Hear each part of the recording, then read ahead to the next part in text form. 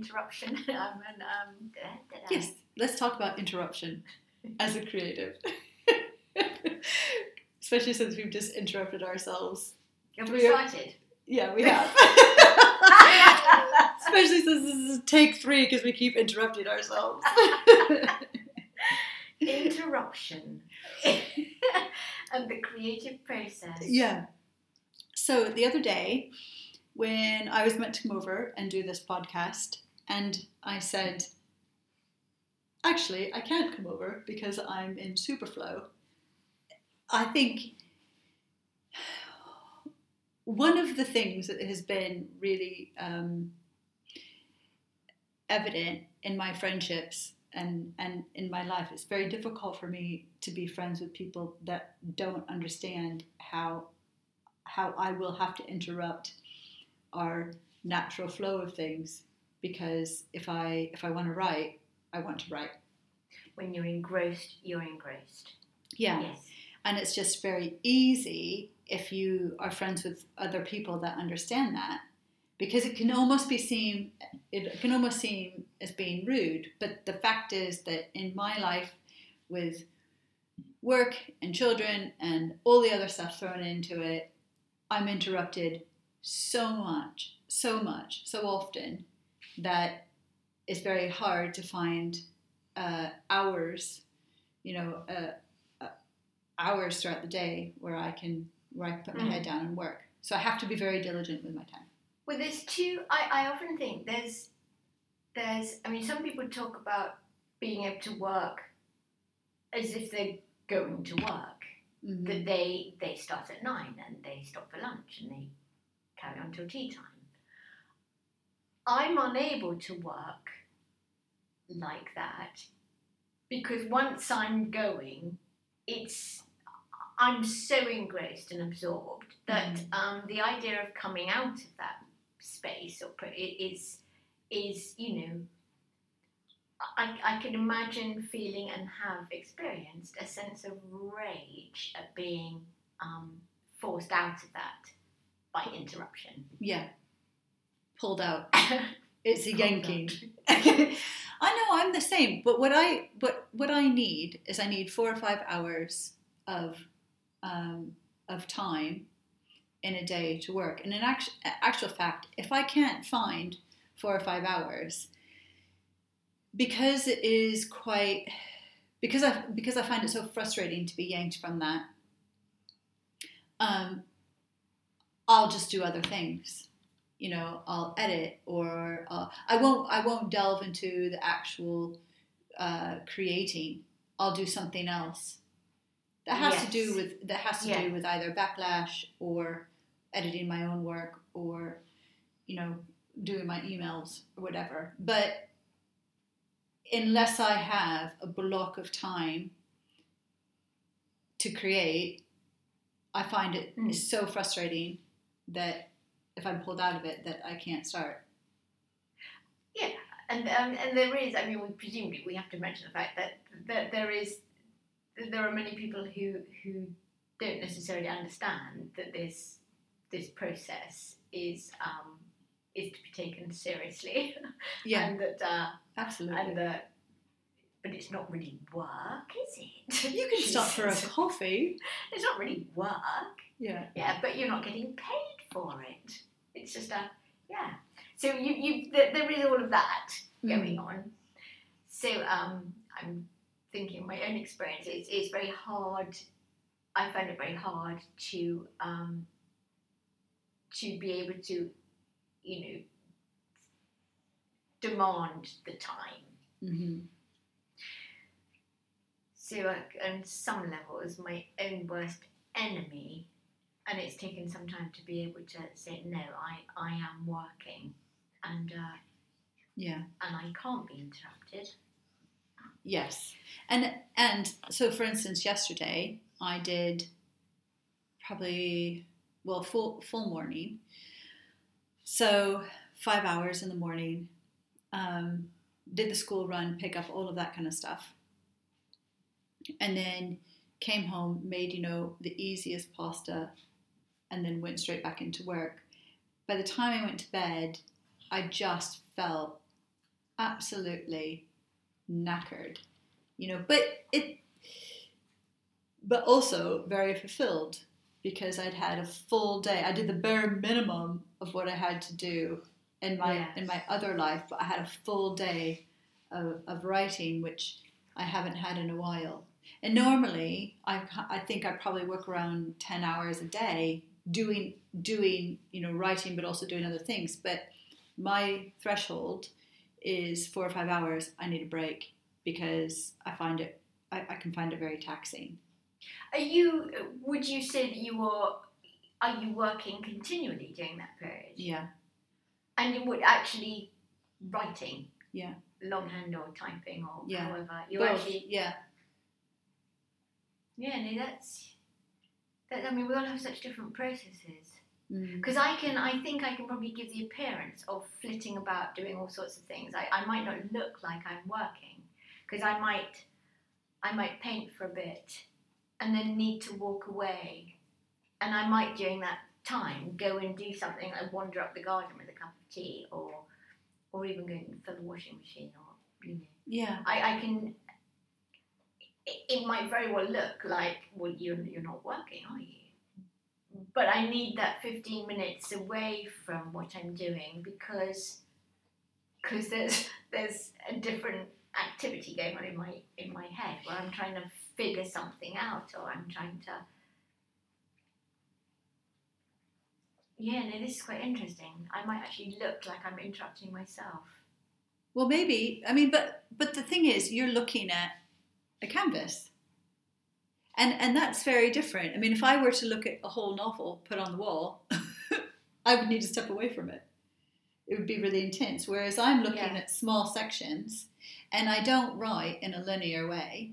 So I don't write A, B, C, D. I don't do that. So I go from like A to, G to da-da-da-da. And I don't... So I'm only ever looking at one little section at a time.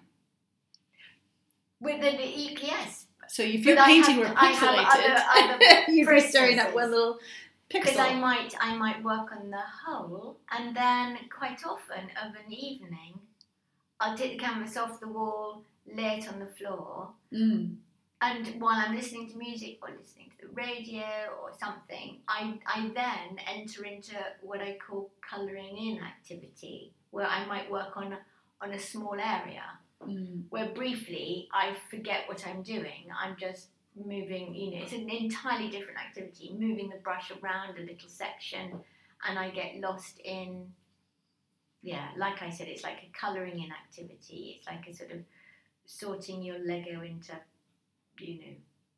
different colour piles or something. It's a slightly different activity, different part of the process. Yeah.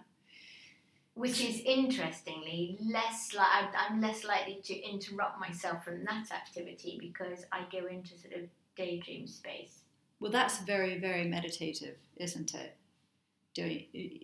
I remember when I was at university, and I don't know why I don't do this so often now, or actually haven't in ages, but I used to just doodle all the time.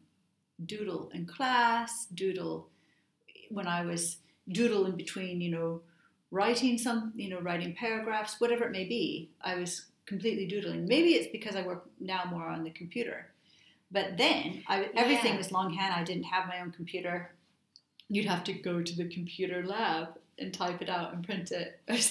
But doodling is very, very meditative, and you're thinking, like you're organizing your thoughts then. Yes. That's maybe what you do with your colouring in activities. But then, you see, interestingly, when I'm working at the computer, because I'm one of those artists that, I might write stuff, or I might make graphic work, or I might be dealing with, moving image, or, it might look like I'm faffing about. But what's interesting is actually when I'm in front of a computer, maybe because I'm practiced at sitting in front of it because of my work as a designer, I'm used to putting in the hours. going to work, so to speak. Yeah. But when I'm doing my creative work on the computer, I'm more likely to pursue ideas, research, darting about in Wikipedia or anything like that. But I'm far less likely to appear to interrupt myself. Right, okay. But yet you are, in a way, moving from page to page. Darting about. But Yeah. I'm any observer would think that I was engrossed in my work. Yeah, that's what I do in the evening. Now, in the evening, I will do my research. So mostly it's on the computer. I put whatever's in my notebook into the computer, whatever section I want to focus on. And then I color code that. So I use different fonts. So for instance, when I was working this morning and I was putting, moving one bit of text onto another bit of, into another file, I made that bright yellow. So I know this evening when I go back, that's where I need to pick it up again. Yeah. If I've moved something, I'll generally make it red. If it needs to be looked at again, it's blue. In the evening, that's what I'm doing. I'm going through all of my different colors and sort of slotting things where they need to be in preparation and researching. So any little nugget of research, I'll put in there. And if you were observed, you would see a solitary person in front of a computer and appearing to be totally engrossed. Yeah. Whereas, the act of painting, totally engrossed, but the appearance might be that actually, but you're washing up. Actually, you're pegging out laundry. Actually, you're picking kids up from school or whatever it is. I know, but that's the thing, isn't it? Is that what I find the most difficult is kind of moving from that world into the real world. So if I pick up my children from school and then I have a parent ask me a question or start a conversation and I can't actually speak properly and I don't know what to say. I am totally with you on that. Because they're a living person. It's like I need a little sign above my head that goes, engrossed in own head, engrossed in own head, do not interrupt. Not existing in this world, mentally, only physically here. You see, and every dog walk, the morning dog walk up on the hills, looks like you're walking the dog, but no, you're actually resolving that stuff, figuring. Oh, if someone speaks to me ideas out on a dog walk, I'm done. I can't. I can't. They might think I'm the crazy lady that can't communicate because they've interrupted, and it's sort of like the real world has shoved a brick through the window. And there you are, caught in the headlamps of oh gosh, no, I'm out in the real world, aren't I? So that, I think, is the hardest interruption. It's not the obvious interruption. The hardest interruption is just landing back in the real world with a massive bump. Well, it is funny you should say that. How many times have you been caught sort of staring out of a window or something, and someone walks into the room and you literally jump? Yeah. Jump. Often. And it's such a common thing in my experience. I'm forever kind of jumping like that. Oh hello, you're alive. You're real. I know, I am too, because I spend most of my time in my head dealing with imaginary characters, and I act out their conversations. They are very, very real to me, and it's a strange thing when people that you see every day in your life, like just at work or at the school gates or whatever, people that are in your everyday life, you know them. You know less of them than you know, like, your imaginary characters. And that is very, very odd. And actually, they know less of you than your imaginary characters understand or know of you. Well, it's I mean, it's such a surprise that the world actually, or half the time, that remembering that you appear in the world out there, that you're seen. So maybe we're interrupting the world. Oh, gosh, I forgot that I'm participating in this. Yeah. Maybe that's it. Maybe we kind of interrupt the world. But I guess you could say that that's true with artwork. Is that just what it's meant to be, isn't it? It's meant to be some sort of disruption. An announcement. Yeah, the evidence of your investigation. That, yes, it's the surprise is that the world isn't telepathic, though. Yeah, it is. And that half the time I appear to be really, I think, scatty in a way, or disorganized, or not really engaged. And I all those things are probably true because I have set aside time to be organized, and I've set aside time to be engaged, and I've set aside time. That's what I've had to do as a writer. Yeah, I've set aside time to participate. So when I'm caught out of that time that I've set aside to do it, I find it really shocking if someone asks me a question, or I've got to because I'm having a conversation with people that are very real in my head, even though, you know, absolutely that sense that broccoli. that sense of you're busy, you're so used to kind of observing the world and being inside your own head that there are those occasions when you're busy forgetting that you're a participant and you are asked a question, you're interrupted from your thoughts, and that sense of being caught, of being exposed as someone who's actually participating, exposed, but also like immediately judged as well. I was asked a question about the Christmas fair that's coming up, and honestly, I've set it at my daughter's school, and I've set aside time for that, but I'm not thinking about it right now because I have so few hours throughout the day and so few weeks, you know, where I have 2 children at school. So because I have so little time to myself, in a way, I have to like compartmentalize everything, even my own head. And that sounds very familiar. So interrupted. Quick question about the Christmas fair, and I'm like, what fair? Yeah. I don't know what you're talking about. No, of course I do. It's written down on it's scheduled in next week's diary. Yeah, but that's not happening until December 1st. I know, I'm with you completely there. And then you could just see this person's face go, oh, you know. Yeah, have you not thought about this? Have you not prepared for the fair?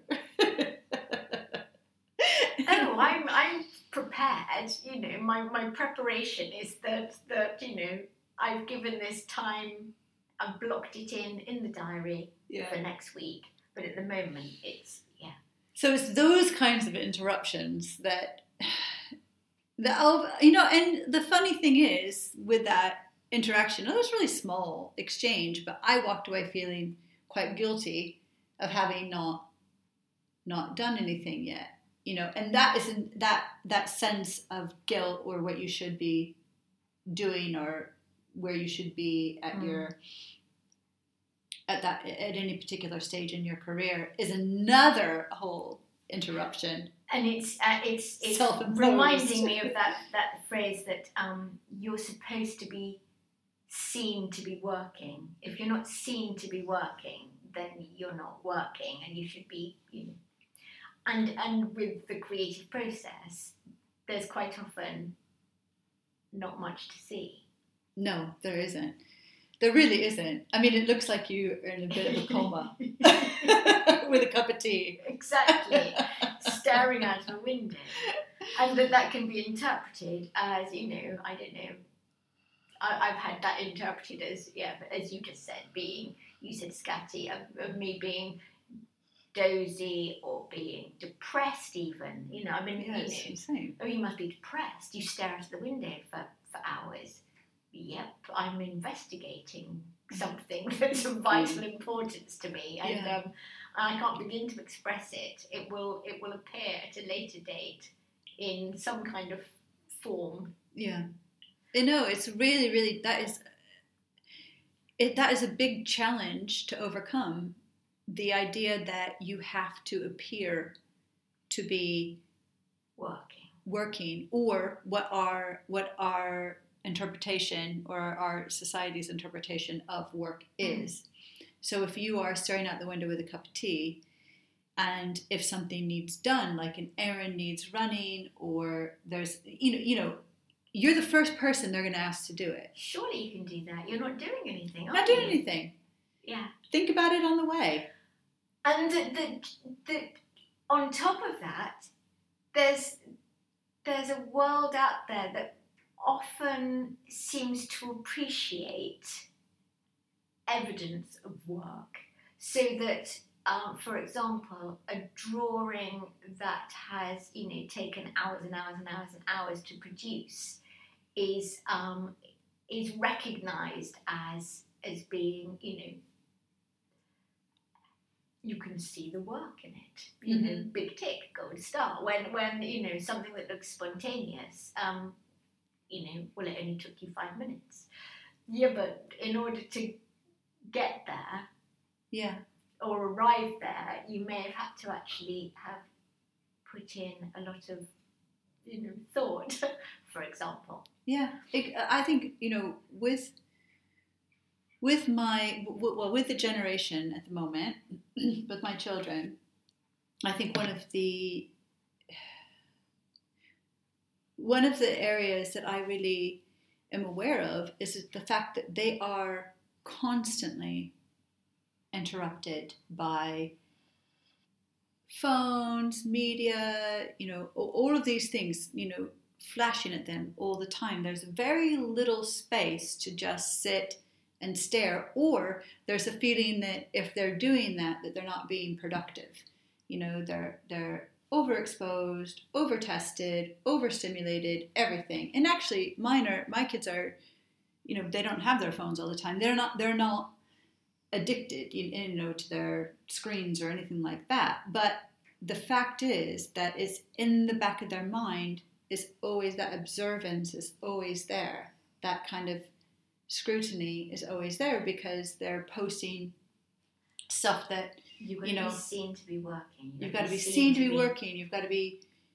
Yes, there isn't the onus on, or the responsibility of, appearance. So, and if you're observed to be doing nothing, then you ought to be doing something. You ought to be seen to be doing something. Well, yeah, I mean, and everyone's putting up what they're doing, and how wonderful it is, and blah, blah, blah. And I find social media a massive interruption. Like, I realize I have to do it in my career, but I find it so disruptive and such an interruption. And actually, I want to be, I would probably get arrested if I put up photos of how I actually write, in my pants, dirty hair, cup of coffee, Yeah, eating a cheese toasty. Instagrammable life. Yeah, it's not.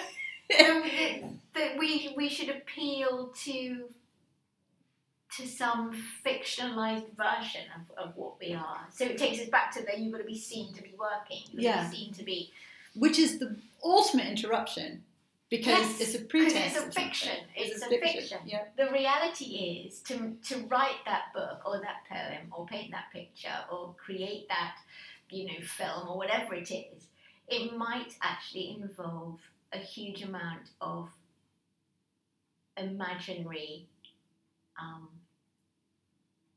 headspace of staring, thinking, absorbing, which is so full circle. There is no, if you're observed, you're appearing to be doing nothing. Yes, that is full circle. And that makes you interruptible. It makes you interruptible, and it also means that you can very easily fall prey to that feeling as well. You can very easily fall prey to the I should be seen to be working, or I should be here in my career, I should be doing this, because look at all these pictures of these lovely people that are. But as you just described, the reality is that you're probably writing at 6 o'clock in the morning in your pajamas. Yeah, exactly. Not Instagrammable. No, not Instagrammable at all, But why would you be? You're busy working. Yeah, I know. With like piles of laundry behind you that you just haven't folded, or, dirty dishes in the sink, and that when you are in that state working, if you are interrupted, then it can incite a sort of inner rage, can't it? It can, yes. Can't you see I'm working? I know. Because you already have to just ignore everything else that is, evidence of how you've spent your day by what you've produced. God, what have you been doing all day? The house is a shithole. What have you been doing all day? You've burnt dinner. I have no evidence to show what I've been doing. But it's gone on in my head. Yeah, absolutely. And if you looked at my internet history, you'd see that I followed several chains of thought. Yeah. Yes. And probably all of them abnormal, slightly worrying. I always have this sense that someone's going to look into my internet history and just go, what the hell? Anyway, there we are. Yeah, interrupting that. Shall we have a nice cup of tea? Yeah, let's.